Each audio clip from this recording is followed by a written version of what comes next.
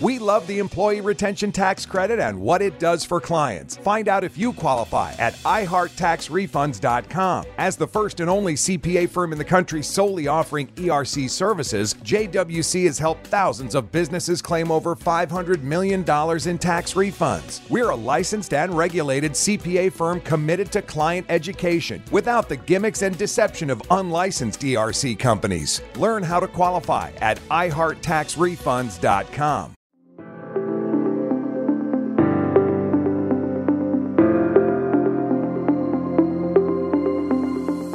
Welcome to the Grit Daily Startup.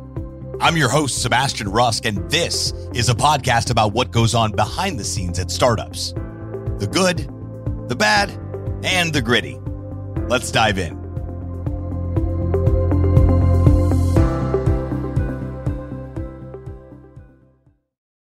Stefan, welcome to the show, or should I say welcome back to the show? Yeah, glad to be back. Thanks for having me back, Sebastian, and I'm really happy to be here. I'm glad you're here too. I know we got to do some stuff back in June in Austin for Consensus in the Grit Daily podcast studio that we had set up there at the Grit Daily house, but a little bit of a shared experience, as you saw there. We kind of threw as many people as we can get on a mic into those the interview. What do you call it?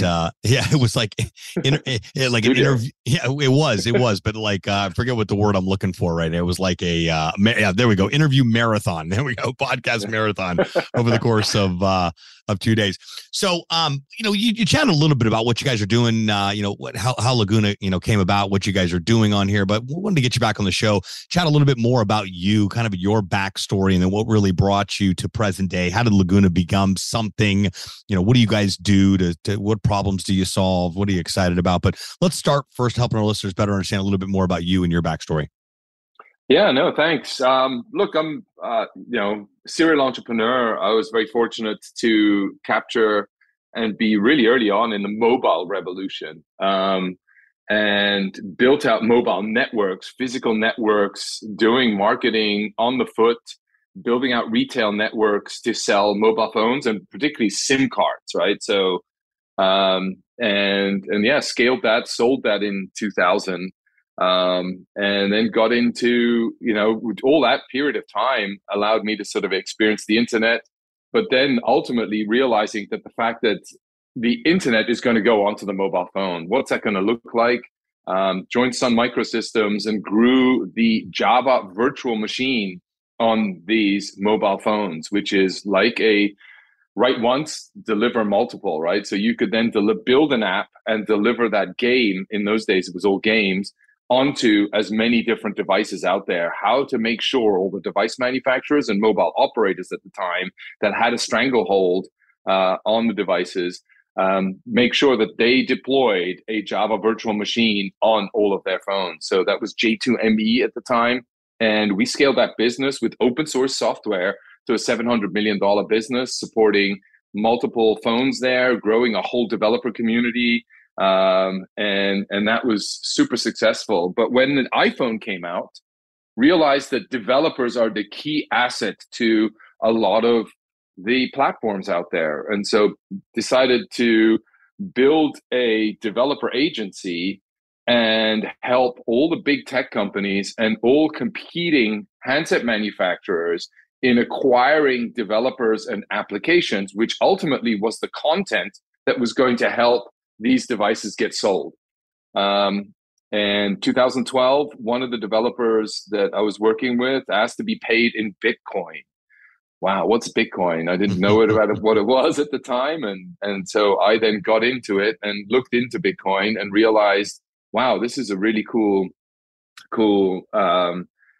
thing, and just bought some. It was they had the Bitcoin J wallet, which was written in Java, so that was cool. I knew it. I was comfortable with it. Bought some on eBay using PayPal, because it wasn't banned back then, and didn't think much about it. So 9 months later, I talked to that same developer, and then I could say, "Yeah, I can pay you now." So on a Skype call, I pay him instantaneously, no fees. He gets the money. And I was sold from then on in, right? This is the peer-to-peer electronic cash system that we have been dreaming about, right? No banks, no 1 week to transfer, no $700 transfer fees. at that time. So it's changed now a bit, with all these new neobanks that have evolved.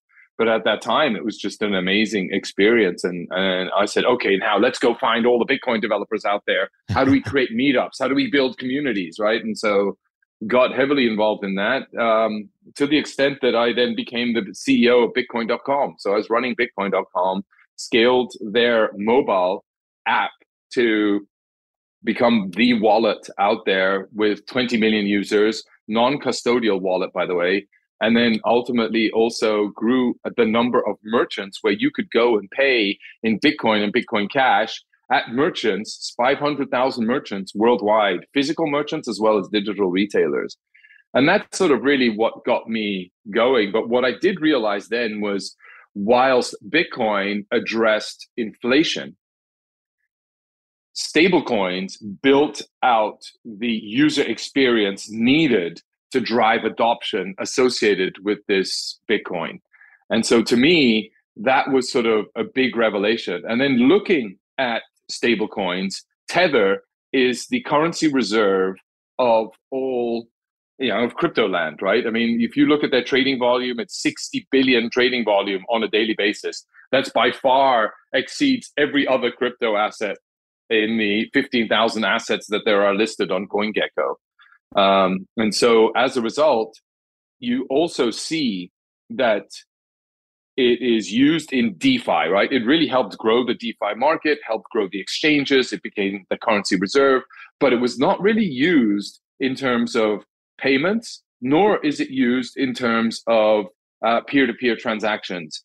And that's sort of how Laguna came about, right? So two things that really drove Laguna and was the inception of Laguna was, one is the separation of state and money. I don't think the state should have much involvement in money.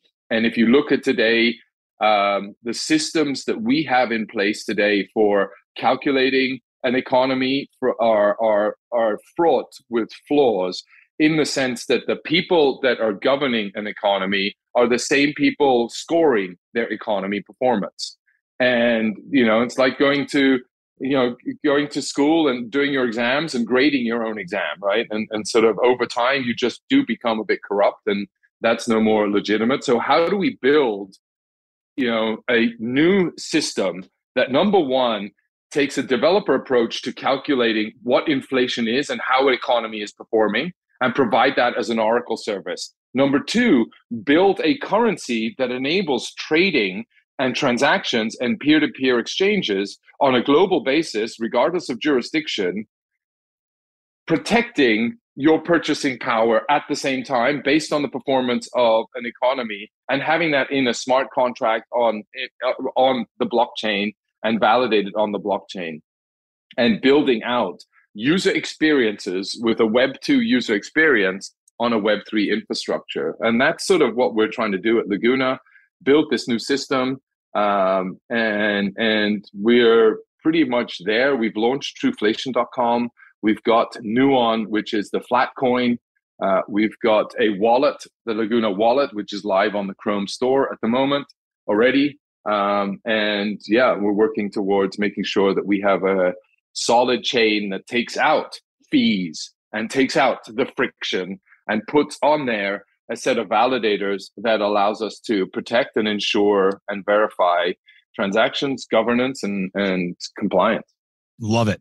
So It sounds like your timing couldn't have not been better. It seems like the world of Web3 is starting to become a conversation, I guess in the beginning of last year. It's been around. Yeah. People have been talking about the blockchain for quite some time now, but I think it's becoming, Web3 is here, whether you like it or not, is what I'm starting to tell people. And I think I'm getting more resistance from people than we did with Web 2.0 and social media coming about, thinking I don't need the metaverse.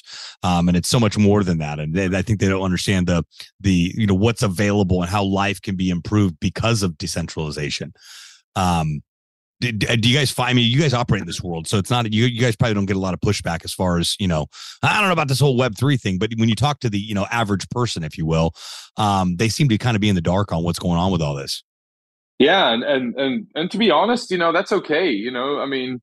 There's always an element of early adopters. There's, I looked at it like this, right? You have the feature foragers, right? Those are the hunters. They're out there, they're cutting the trees down, they're creating the paths, and they have sort of followers, right? And so who's following these feature foragers that are always going out and finding out new features and technologies and innovations. They have sort of key opinion leaders or influencers that sort of take up what the feature foragers are finding, and they adopt it at a bigger scale. And then there are the groupies, right? The groupies that then also all follow these influencers and key opinion leaders. And and at times certain groupies don't follow all trends and all specific new technologies. And I think the important thing is for crypto and the blockchain world to have real believers in the actual products and the utility that Web3 provides, right? Because in essence, they're the ones that are going to build the solutions. They're the ones that are going to have a user experience associated with that. And they're the ones that are going to create new economic opportunities as well as new jobs that are going to come out of these economic opportunities. And we need more builders. And sometimes what you see in crypto, because it's so closely coupled with money tied to the actual innovation itself, and it's directly floated, and it adjusts to market right away, that the sort of price associated with the innovation tends to exceed and move faster than the actual innovation and the promise of innovation can sometimes pursue. And that's why we have these mega corrections that sort of come in. Yeah. And I don't think they're a bad thing. I think that it's part of the process that needs to happen. I mean, it really, and also, especially with this, separating the people that are genuinely involved in the world of Web3 and building meaningful things as part of that whole process versus the people that are just trying to make a quick buck and get rich overnight because a coin goes to the moon, allegedly, right? Yeah, exactly. But I mean, you look at that, right? I mean, we just had gone through this huge crash, right? I was at Korea Blockchain Week, right? And you look at Korea Blockchain Week, this was the mother, the home of Terra Luna, which just crashed in 2 days, lost 60 billion in market cap or however much, right? Don't quote me on that number. I don't know what the latest was, but it was anywhere between 40 to 60 billion in market cap that just disappeared in literally 2 days. And you were at Korea Blockchain. Everybody lost a lot of money in that, right? Everybody in crypto land suffered severely, big time, lots of cuts, deep pain. However, the momentum, okay, let's go build back. Let's build back better, right? Let's learn from that. We got to go make our money back again, right? So there was no bailout. There was no protection. There was no backstop. There was no government guaranteeing and underwriting. Everybody took the pain. We lost a lot of money. And we're building back again, right? And so the whole community was still out there, positive, looking for new opportunities, looking for new ways to build themselves and get themselves back up on their feet and up and running again. Absolutely. Yeah. So what are you guys excited about? It's almost the end of August, because it's today's September 1st time we're recording this episode, at least. I mean, 2022 is on its way out, which sounds even crazier to say. But what are you guys excited about for the rest of 2022 and going into 2023? I think we're on the cusp of a new economic system coming to market, and that's what really excites me. I think we have this whole opportunity of seeing a new economy and a new model come to life. What does that look like? How's that going to manifest itself? You're seeing really new innovations associated with that, right? How do I bring more real world assets on chain? How do we keep it so that everybody can participate? Drive inclusion, not let the big corporations take this over and own crypto. Let's make sure it stays something that the people built and something for the people where everybody can participate in it. And at the moment, if we're not careful, we're going to lose that nature of it. Sure.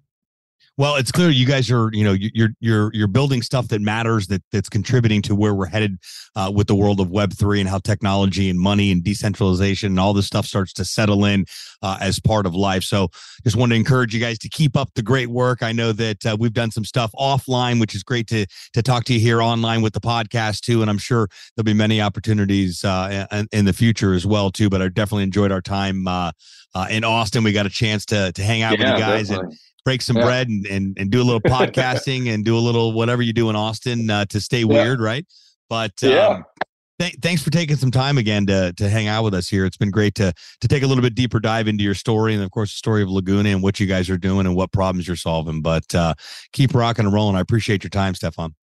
No, thanks, Sebastian, and check us out, right? Lagu.na, right? Lagu.na. That's our site. You can see all the things that we're working on, and anybody or any of the listeners wanting to find out more or engage with us, build on top of what we're working on, please reach out.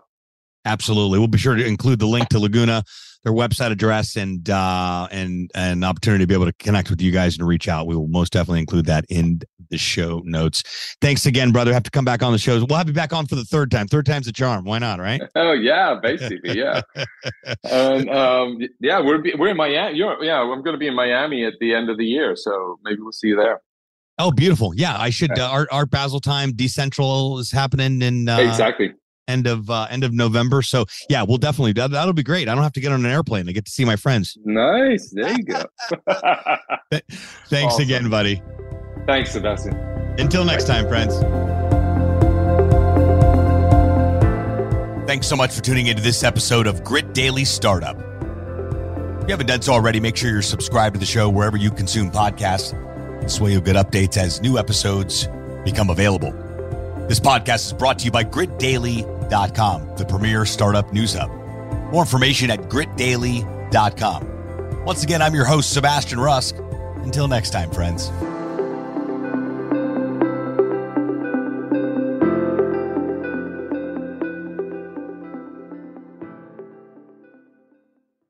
We love the Employee Retention Tax Credit and what it does for clients. Find out if you qualify at iHeartTaxRefunds.com. As the first and only CPA firm in the country solely offering ERC services, JWC has helped thousands of businesses claim over $500 million in tax refunds. We're a licensed and regulated CPA firm committed to client education without the gimmicks and deception of unlicensed ERC companies. Learn how to qualify at iHeartTaxRefunds.com.